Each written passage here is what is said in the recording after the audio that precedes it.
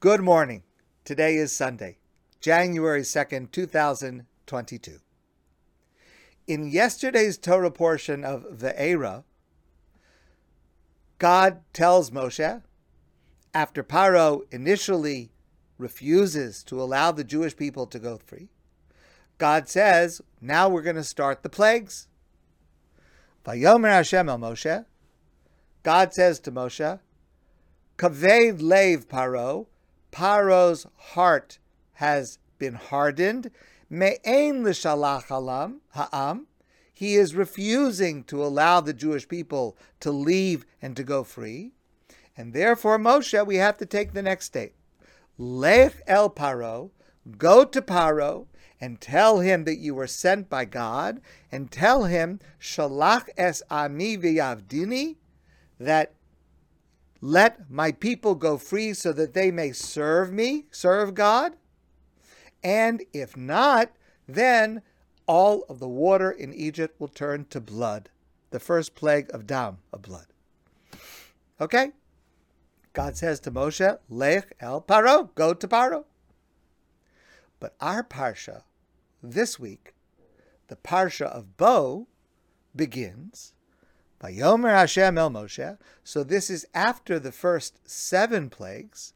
This is getting ready for number 8, and then 9, and then 10, and then the actual Exodus.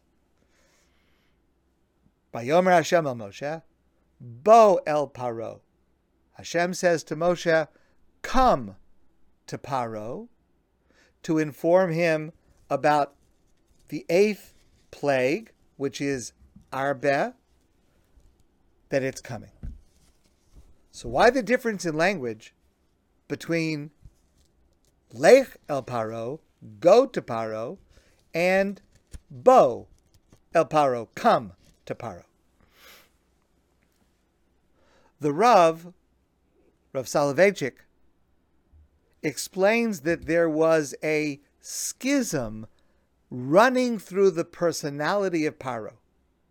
Because on the one hand, he was certainly an evil despot, a tyrant, a torturer, but he was also something else.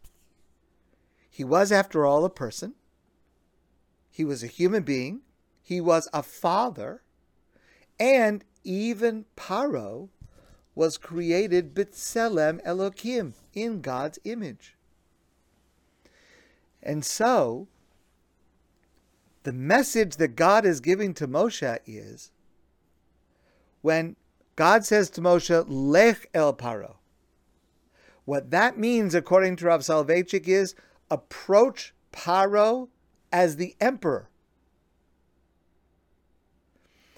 Bo el Paro, come to Paro, which means we use the word bo when we're asking someone to come closer. Bo el Paro means go to his home. Speak to him like a human being. In other words, at the beginning, Moshe's first entreaty with Paro is the king. And he met Paro in last week's Parsha at the Nile, the symbol of power of Egypt and of the source of power of Paro.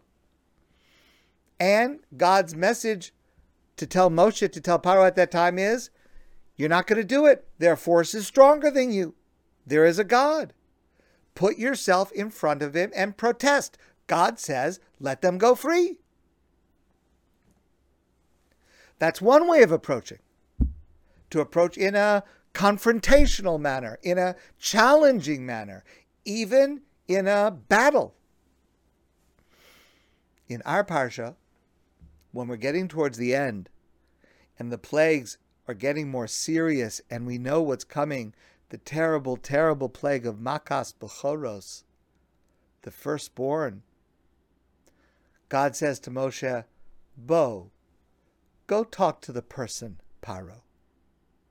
Go talk to the father, Paro. Tell him how wrong it was to throw Jewish children into the water.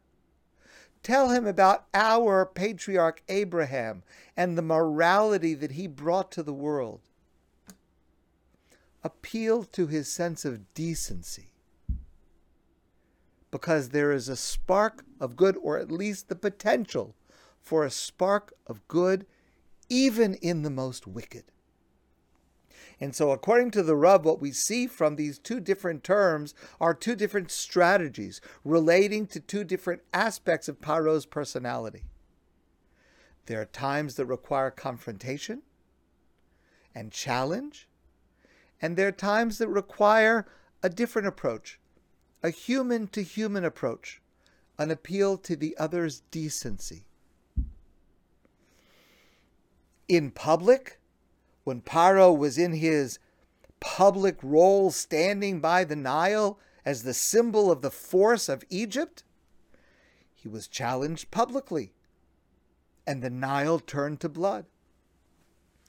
But in our parsha, where he was approached privately, where his subjects were not watching, then Moshe tried to appeal to him as a human, as a father, to persuade him to do the right thing. And it's a tremendous lesson for every one of us in any confrontation we have, to decide which of these two approaches is the appropriate approach, or perhaps a combination of both approaches, maybe one first and the other second, or vice versa. But to think about these two different ways of coming upon how to approach a challenge, the Rav is giving us this insight into two types of personality, and we know many, many people in this world that have both sides, both of these sides to their personality. That's one answer. Permit me to share another. This answer is a remarkable answer, and it was shared with me by a remarkable young man of our community, Isaac Safran. And he told me the following Dvar Torah. Bo, Lecha Paro makes sense. Go to Paro. That's how you would say it in biblical Hebrew. Go to Paro.